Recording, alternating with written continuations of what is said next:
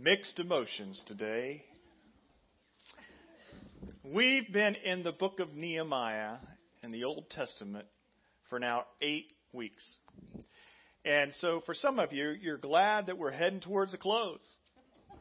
But I feel like I'm losing a good friend. Because having been immersed in the life of Nehemiah and what he did back then and what that speaks to us today, I'm like, I don't know if I'm done.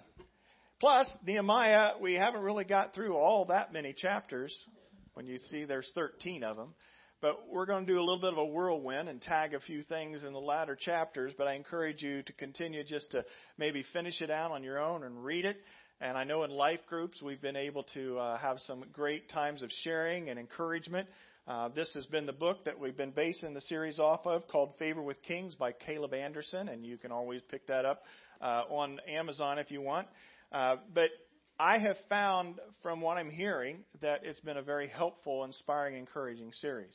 And maybe next week we'll take some time to interact on that and some of the things that God highlighted in your life through the series.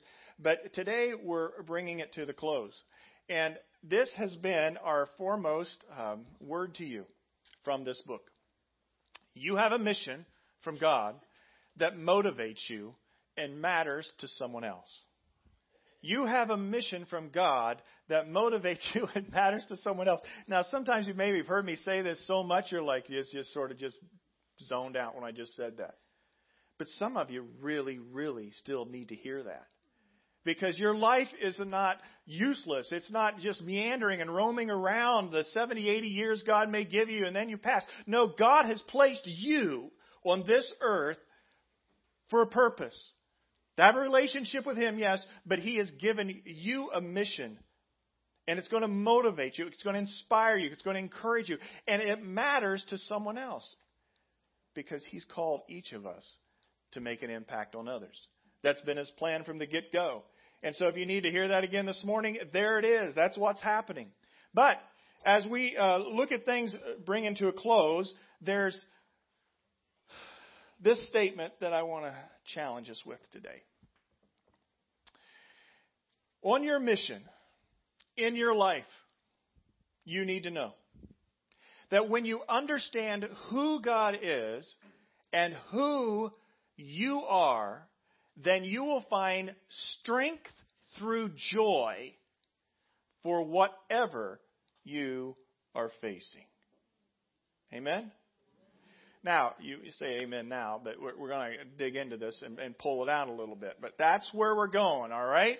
When you understand who God is and who you are, then you will find strength through joy for whatever you are facing. Whether it's this mission that God's put on your heart and you're like, how is this ever going to go forward? It feels like Nehemiah where you need to go build a wall, right?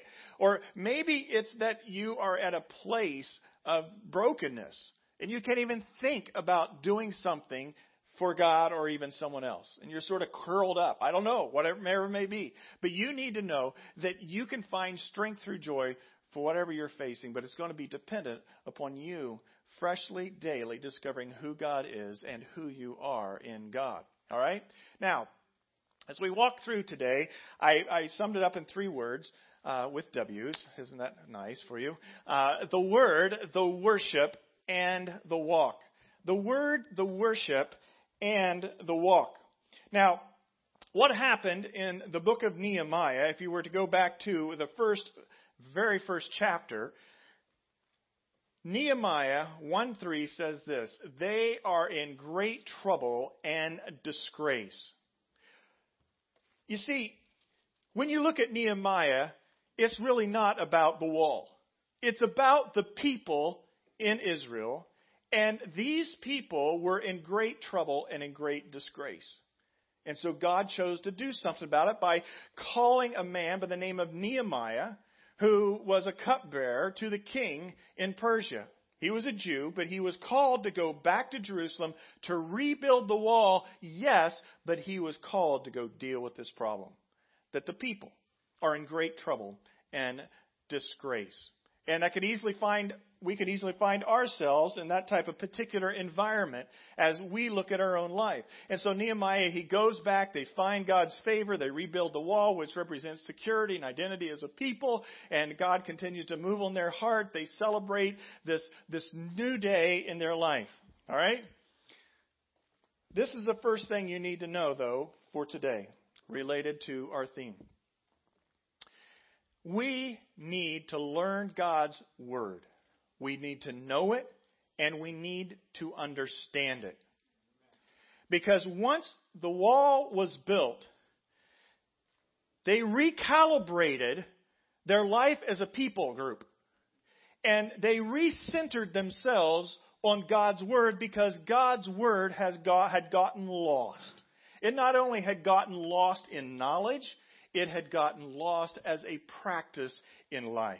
And I'll guarantee you this, if you find yourself in trouble or disgrace in life, if your life's sort of, winging out into the edges, and I can take you back. Where is the Word of God in your life?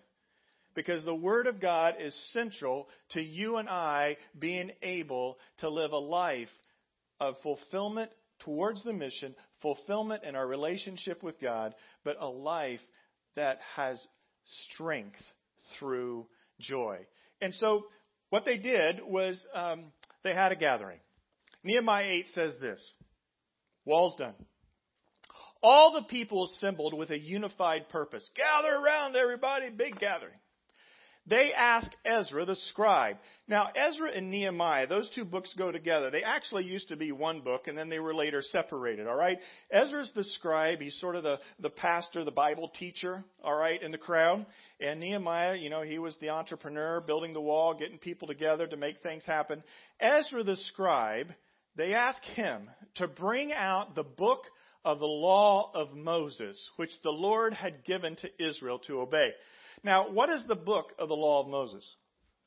Some of you ladies should know this. You just went through a study in it, right? The Pentateuch.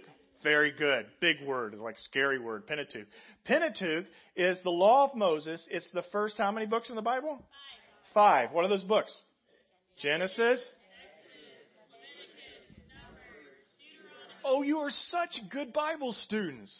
Genesis, Exodus, Leviticus, Numbers, and Deuteronomy. Now, if you've ever read through the Bible, you probably did pretty good. Genesis and Exodus, right? And then you hit Leviticus, and you headed south real fast. If you've been in there, it's just full of a lot of laws and names kind of thing. But that's what they had. That's the only Bible they had. So Ezra pulls out the Bible, and it says this, the book of the law of Moses, which the Lord had given for Israel to obey. Ezra the priest brought the book of the law before the assembly, which included the men and the women and all the children old enough to understand. From early morning until noon.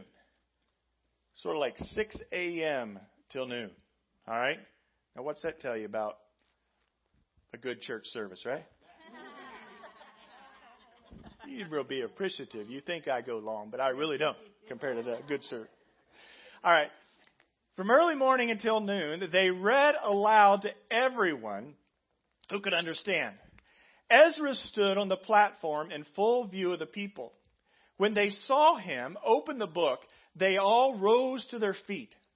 They read the book of the law of God and clearly explained the meaning of what it was being read, helping the people understand each passage.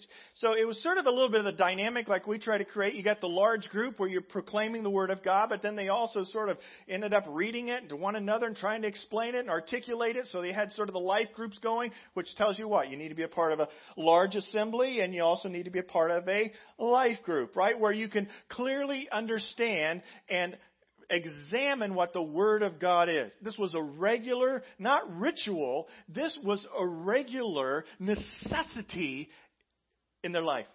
But they'd gotten away from it. They'd gotten away from it. Their kids probably didn't. They went, huh? And so this explanation of the law was given for 6 hours. For 6 hours they sat or they stood and they had the law of God read to them. Now, I would like to do for you the 6-hour talk in just a few moments. Okay? And you'll say thank you. I'm going to do it in two ways. The first is I just want to summarize the first part, and then we're going to read in Nehemiah 9, the second part.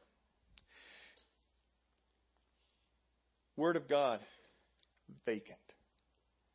They had not been gathering. They had not been hearing it. Ezra pulls it out. They gather men, women, children. They stand to hear the word. And they stood there a long time. And he says, let me tell you what the book of Moses is.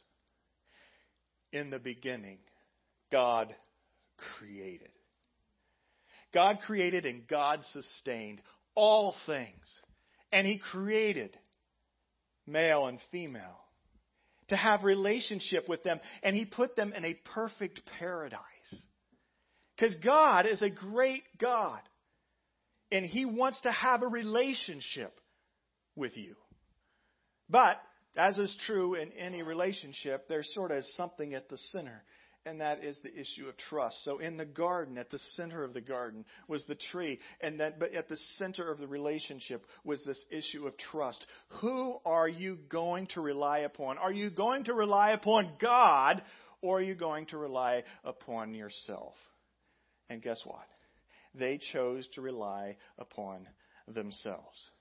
And in that moment, there was a breaking of the relationship. This God who loved them, who desired to sustain them, to be with them. And that relationship was broken.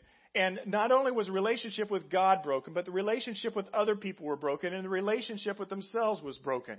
And sin entered the world. And brokenness also brought sadness and despair and even corruption. And God chose not to just say, let it go then. God chose to do something about it. And so all of the scriptures, all the way up to Jesus, is the story of God doing something about the brokenness that you and I live in a fallen world because of our sin, because of our lack of trusting God. And so He sets on this course to be able to redeem that relationship. And that's exactly what He does. He calls out a people, and that people, He says to them, I want to bless you so that you can what? Be a blessing. In fact, I want to show my goodness and my love and my greatness to the whole world. And this is how I'm going to do it. I'm going to take you as a group of people. And through you and your love relationship with me, it's going to take the breath away of the whole world. Because you're going to say, wow, what a God. And look how that God blesses them. Look how that God seems to honor them and they honor God. And so that was God's plan. But then the people continued to stumble. Now, what I want to read for you is down in Nehemiah 9. Nehemiah 9 is them celebrating the truth that they heard when Ezra stood to speak to them for those 6 hours. All right? And this Nehemiah 9 has embedded in it, I think, closer than Carrie standing up here in front of you, some of the exact kind of ways that Ezra positioned the story of God from the book of Moses. Now, they stood, so I'm going to have you stand. Would you stand with me? And we are going to read part of Nehemiah 9. All right? And if it gets too long for you, you can have a seat. But they stood a long time out of reverence for God's word. So here we go. This is New Living Translation. Then they continued. This is in Nehemiah 9 when they're praising God, but it's based upon what they heard Ezra say. Praise His glorious name. It is far greater than we can think or say. You alone are the Lord. You made the skies and the heavens and all the stars. You made the earth and the seas and everything in them. You preserve and give life to everything, and all the angels of heaven worship you. Verse 7. You are the Lord God who chose Abram and brought him from the Ur of the Chaldeans and renamed him Abraham. When he had proved himself faithful, you made a covenant with him to give him his descendants of the land. And you have done what you promised, for you are always true to your word. Now listen to how their focus on who God is and who they are starts to get reshaped by the truth of going back to the word of God and the story of Israel that Ezra brought to them. Verse 9, you saw the sufferings and sorrows of our ancestors in Egypt, and you heard their cries from beside the Red Sea. You displayed miraculous signs and wonders against Pharaoh, his servants, and all his people, for you knew how arrogantly the Egyptians were treating them. You have glorious reputation that has never been forgotten. You divided the sea for our people so they could walk through on the dry land. And then you hurled their enemies into the depths of the sea. They sank like stones beneath the mighty waters. You led our ancestors by a pillar of cloud during the day and a pillar of fire at night so that they could find their way. You came down on Mount Sinai and spoke to them from heaven. You gave them regulations and instructions that were just, and laws and commands that were true. You instructed them concerning the laws of your holy Sabbath, and you commanded them through Moses, your servant, to obey your commandments, laws, and instructions.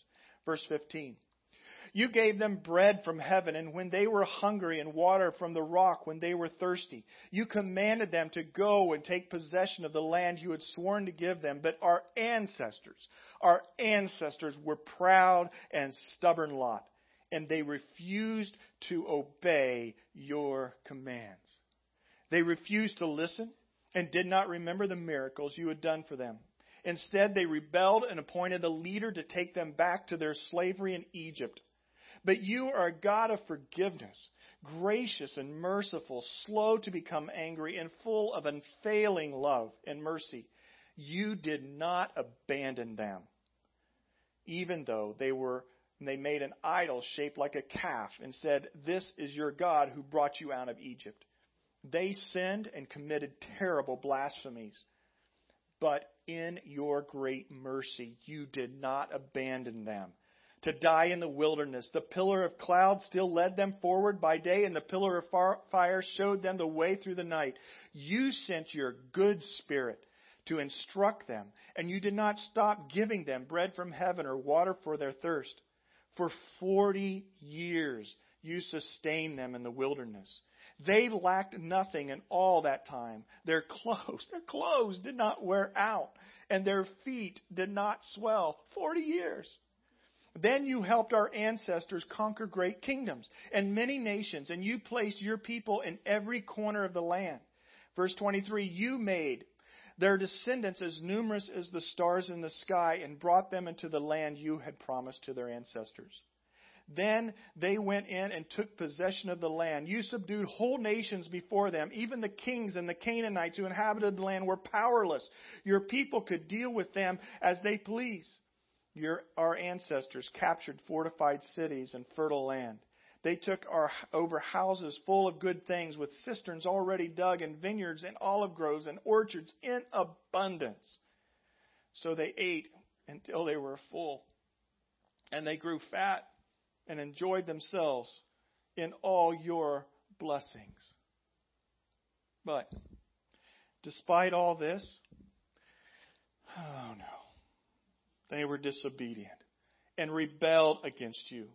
They threw away your law. They killed the prophets who encouraged them to return to you, and they committed terrible blasphemies. So you handed them over to their enemies. But in their time of trouble, they cried to you, and you heard them from heaven. In great mercy, again, you sent them deliverers who rescued them from their enemies. Verse 28. But when all was going well, your people turned to sin again. Once more, you let your enemies conquer them. Yet whenever your people cried to you again for help, you listened once more from heaven. In your wonderful mercy, you rescued them repeatedly. You warned them to return to your law, but they became proud and obstinate and disobeyed your commands. They did not follow your regulations, by which people will find life if only they obey. They stubbornly turned their backs on you and refused to listen. In your love, though, you were patient with them for many, many years. You sent your Spirit, who through the prophets warned them about their sins, but they still wouldn't listen. So once again, you allowed the pagan inhabitants of the land to conquer them.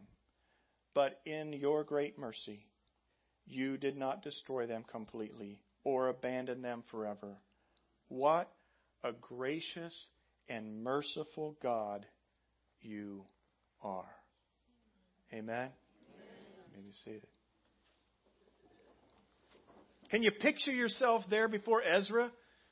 You know, during worship today, I was thinking, wow, Lord, this is a big deal. This whole culmination of everything that happened in Nehemiah and bringing it, to a close to just really lay it before our hearts and grip us. Can you imagine the people? What they had been through? They were in trouble and they were disgraced because of the disobedience. Generations passed. Generations would start to turn as God was gracious and merciful. But then they would turn back to their sinful ways over and over again. And here in a great day, God was doing a new work in them as a people. A people He desired to bless, to be a blessing to all people. A people that people from around the world would take stock and say, wow, that's the God I want to know. This is a big deal. But you know what? 440 BC has nothing on us today. We do the exact same things. Have you been there? Have you been there where you know who God is and He's merciful and gracious and He loves you and He wants to be in relationship with you. And so you're walking that path, but then all of a sudden you start to not keep Him as the priority in your life. Maybe you've never put God as a priority in your life. Maybe you're just checking God out here today and you're like, yeah, my life, trouble, disgrace, sort of wondering. Well, then we put Him there. And guess what? We start to realize that He never really did leave us. We left Him. Do you got stories like that? We could just spend the rest of the hour hey, what are the stories of when you did exactly like what the Israelites did? Who is God? He's a great God in relationship with me. Who am I?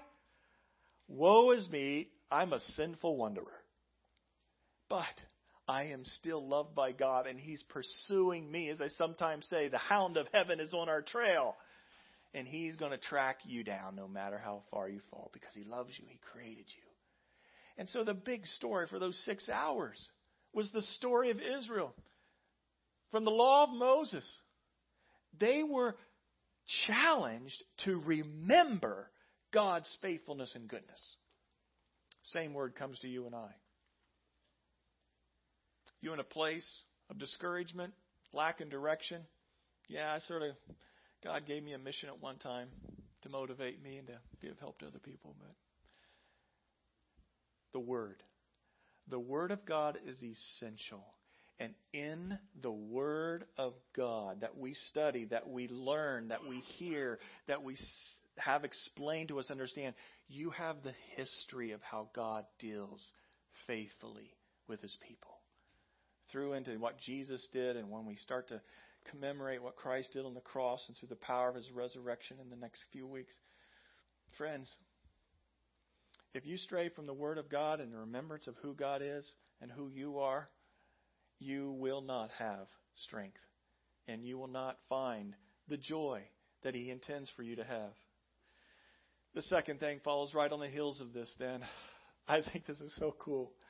The Word was proclaimed. The truth was taught. The story was retold. Then they begin to celebrate God's goodness with a joy-filled heart. The worship. On the heels of the Word is the worship. And the worship, we can look at it Nehemiah in 8:10, 16 and 17. I put up here as a couple examples. And Nehemiah continued, "Go and celebrate with a feast of rich foods and sweet drinks." What do you think that was? Wine. "And they shared gifts of food with people who have nothing prepared. This is the sacred day before our Lord. Don't be dejected and sad, for the joy of the Lord is your strength." I love this verse. This is one of my favorite verses in the Old Testament, and maybe as well as in the whole Scriptures. Don't be sad and dejected. What was going on with them? Their head was down. They were discouraged. Maybe, I got to done this. They were still maybe fearful. Their enemies and what all. He says, hey, perk up. Perk up. Lift up your head. Who is God? Who are you in God? You have reason to rejoice. And He says this, the joy of the Lord is your strength. How many of you love that phrase? I have used this so many times in my life. Oh, I'm wore out. I'm just beat. The grind is getting to me. Too many responsibilities. Oh, woe is me. All these things are coming at me. Finances and career issues, whatever it may be, right? You find yourself in a place. And I hear the voice of God speak to me. He says, Carrie, you need some strength. And I go, I do. I need some strength right now. I think I'll go take a nap. Oh, no. You can go take a nap, but I tell you what, you can wake up on the other side of the nap and still be as discouraged as when you went to bed. What you need to do, Carrie, is remember who I am and who you are in me. And I want you to go to my word. And I want you to see the big picture again. Because, Carrie, you're right. You need strength. But your strength is found in your joy. And your joy is found in the love of the Lord. You been there? One thing plays on the heels of the other.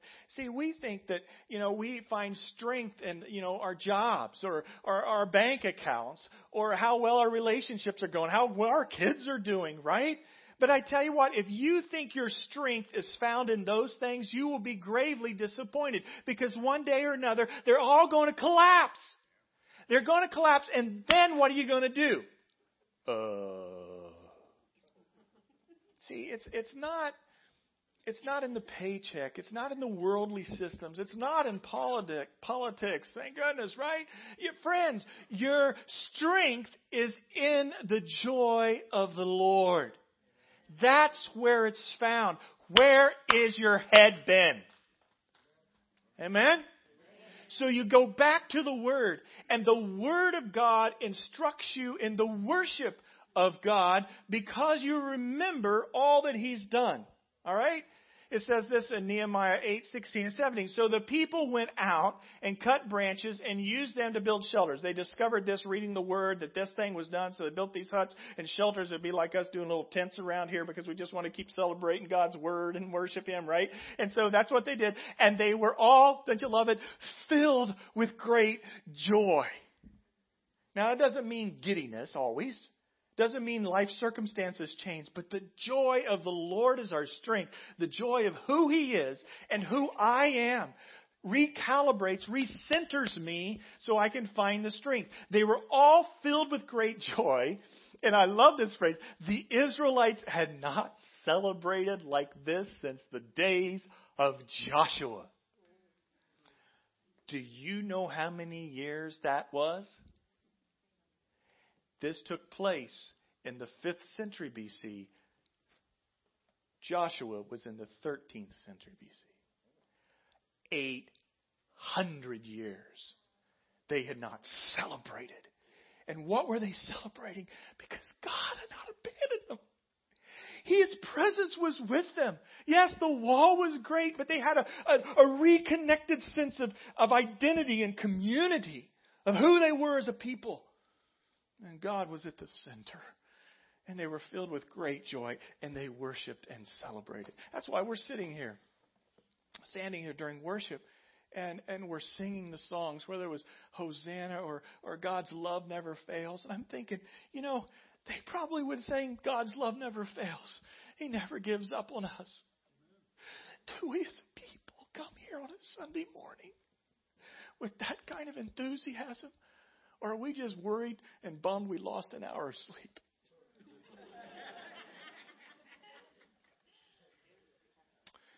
Friends, it's your responsibility to stay centered on the Word of God.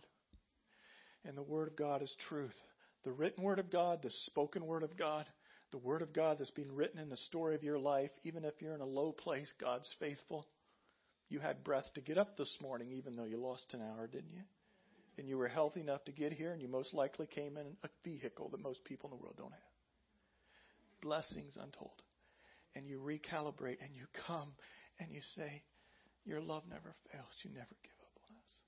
May our worship week in and week out at the awakening be worship that is a fully alive, because we are people who are fully alive in Christ and to His mission. Amen.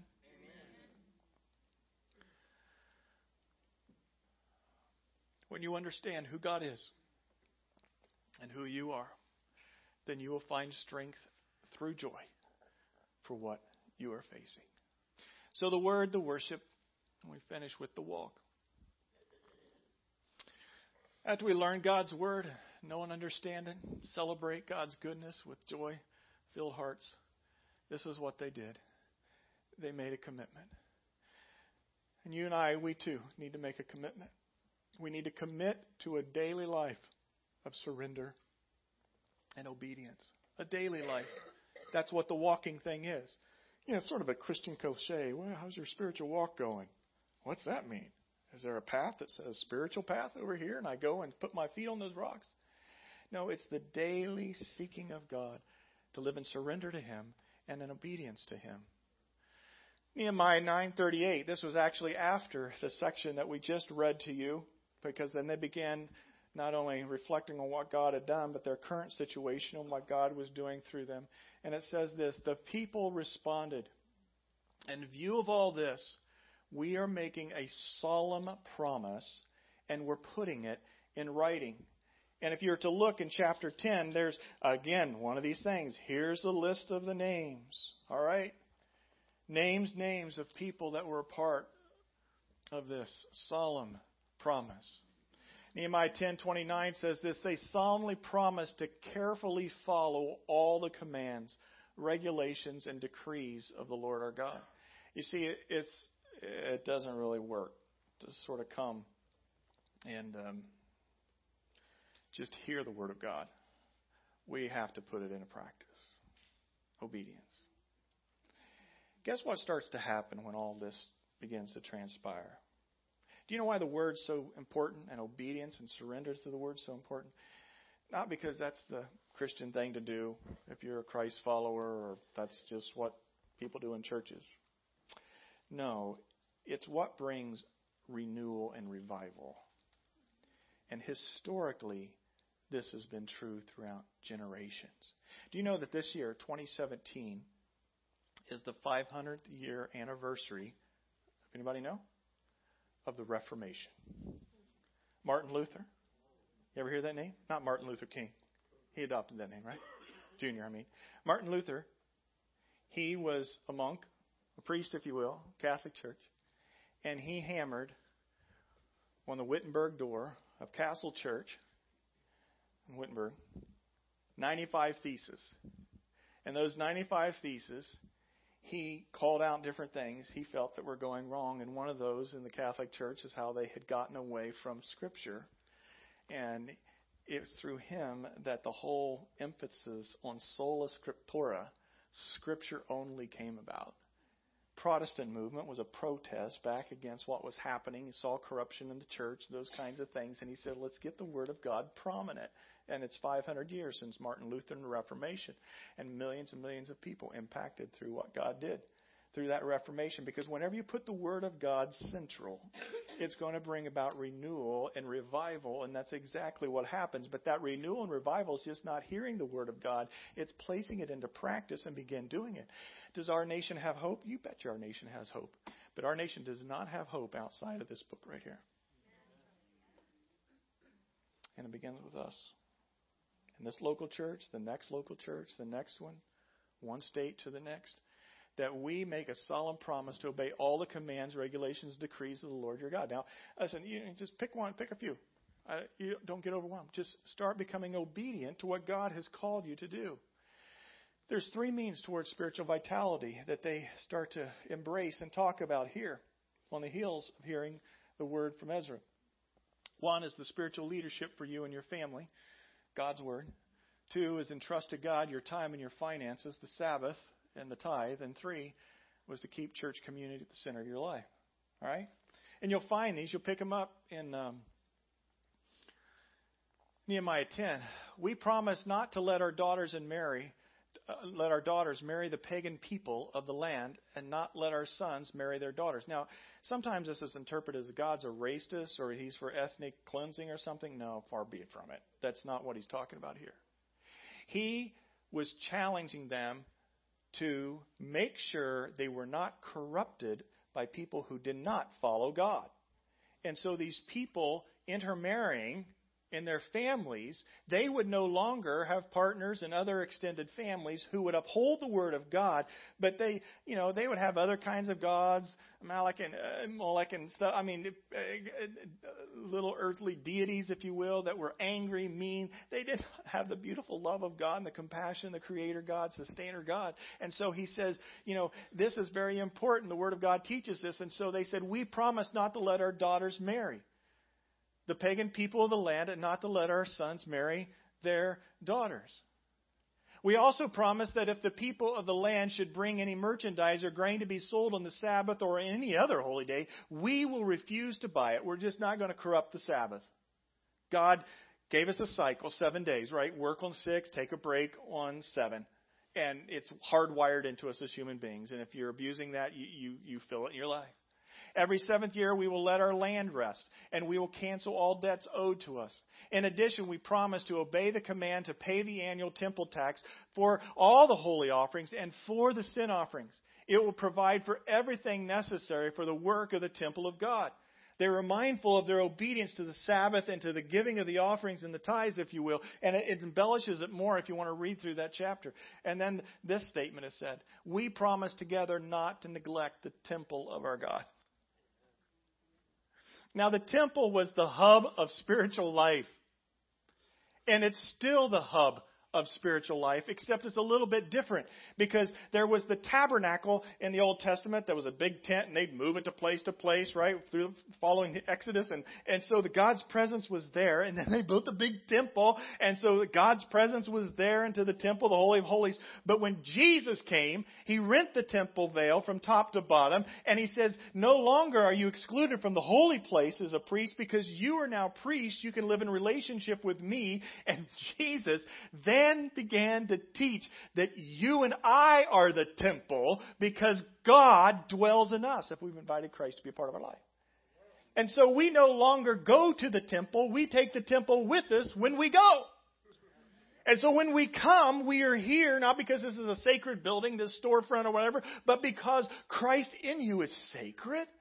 And so here's the temple, and He says, we will seek to honor the temple of God. It's just a beautiful story. How powerful. And so these were 3 means towards the spiritual vitality of the walk. Spiritual leadership, you and your home. Make sure that you do not get sloppy with your family. That you do not go casual on the spiritual front. We'll discipline our kids because they're on the iPhone too long or other kinds of things. But then we get all wishy-washy about them being in church. In fact, I've seen people punish their kids. You're not going to go to church. You're not going to go to youth group. What? Wait a second. That doesn't make any sense to me. That just doesn't make any sense. I understand why you try to think to do that. I've even tried to do it sometimes. That doesn't make sense. My kid needs to be a youth group, right? And we got a good youth group and good momentum, so make sure they're here. Don't get sloppy on it, all right? But spiritual leadership and guidance to your kids for your life, make sure you're not unequally yoked, as it says in 2 Corinthians 6, right? Now, I know some of you, maybe you married somebody that was not a believer. God's grace is sufficient. He's a father to the fatherless. He'll be present with you. He'll work through you with that. God is still able to make changes happen in your marriage. But there's a reason that Scripture in the New Testament says don't be unequally yoked or teamed up. Because one will pull this direction, one will pull that direction. And you can't get oxen to head forward if they're unequally yoked. One's strong, one's weak. Jesus taught that through His New Testament because it goes all the way back to saying, you align yourself, you can find yourself amiss. And trust God with your time and finances. That's one of the reasons we're doing the Financial Peace Summit. I mean, just get in the boat and say, God, I want to honor you with that. And the Sabbath day, to keep it holy, to reserve time, to be able to worship God. And keep church community at the center of your life. That's one of the reasons we're doing the gathering. I want us not to just hang out at my house. I want us to be a people that take other people's breath away because how we love one another. They will know that you are Christians by how you love one another. And you can't love one another unless you don't know one another. Right? So that's another plug. Just come. The word, the worship, and the walk.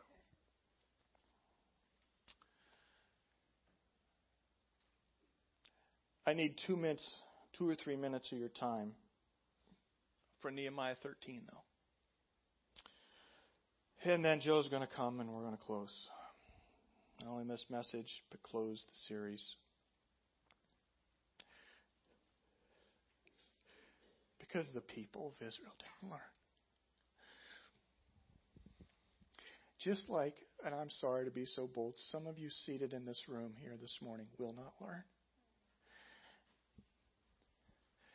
That you need to learn and know God's Word. Celebrate His goodness with joy-filled hearts. And that you need to commit daily to surrender your life to Him and walk in obedience. Nehemiah went back to Jerusalem. It says in Nehemiah 13, I was not in Jerusalem at the time, for I had returned to the king Artaxerxes of Babylon in the 32nd year of his reign, though I later asked his permission to return. When I arrived back to Jerusalem, guess what he found? Those 3 areas we just talked about. He saw that they'd backslidden from him. They had started to get sloppy, casual, if you will. So I confronted them and called down curses on them. I beat some of them and pulled out their hair. How do you like that? I made them swear in the name of God that they would not let their children intermarry with the pagan people of the land. Wasn't this exactly what led King Solomon of Israel into sin? Nehemiah, talk about him so he's a man of God. I can say this, right? I don't want to pull your hair out, but sometimes I just want to get in your face and go, what are you thinking? What are you doing? Why are you letting your kid be casual about being in church? Be here. Why are you double-minded in your thinking about being a part of the community of Christ? And where are you at with the full obedience? Test God in this. Step out. What are you thinking? I just think it's great. I beat some of them and pulled out their hair. Isn't that a great passage? You can use that. Now, I'm not telling you need to do that. All right? But it shows the seriousness of what was going on in the Nehemiah disposition. Remember when Jesus went in the temple courts and he saw the corruption going on? He got a bit angry, didn't he? Throwing over tables, pulling out whips, scattering people. My house will not be desecrated like this. It will be a house of prayer. Do you ever think that God might get righteously indignant and angry about what He's seeing happening or not happening in your life? And sometimes you need a tough love friend that gets in your face and says, hey, I don't want to beat you and pull out your hair. But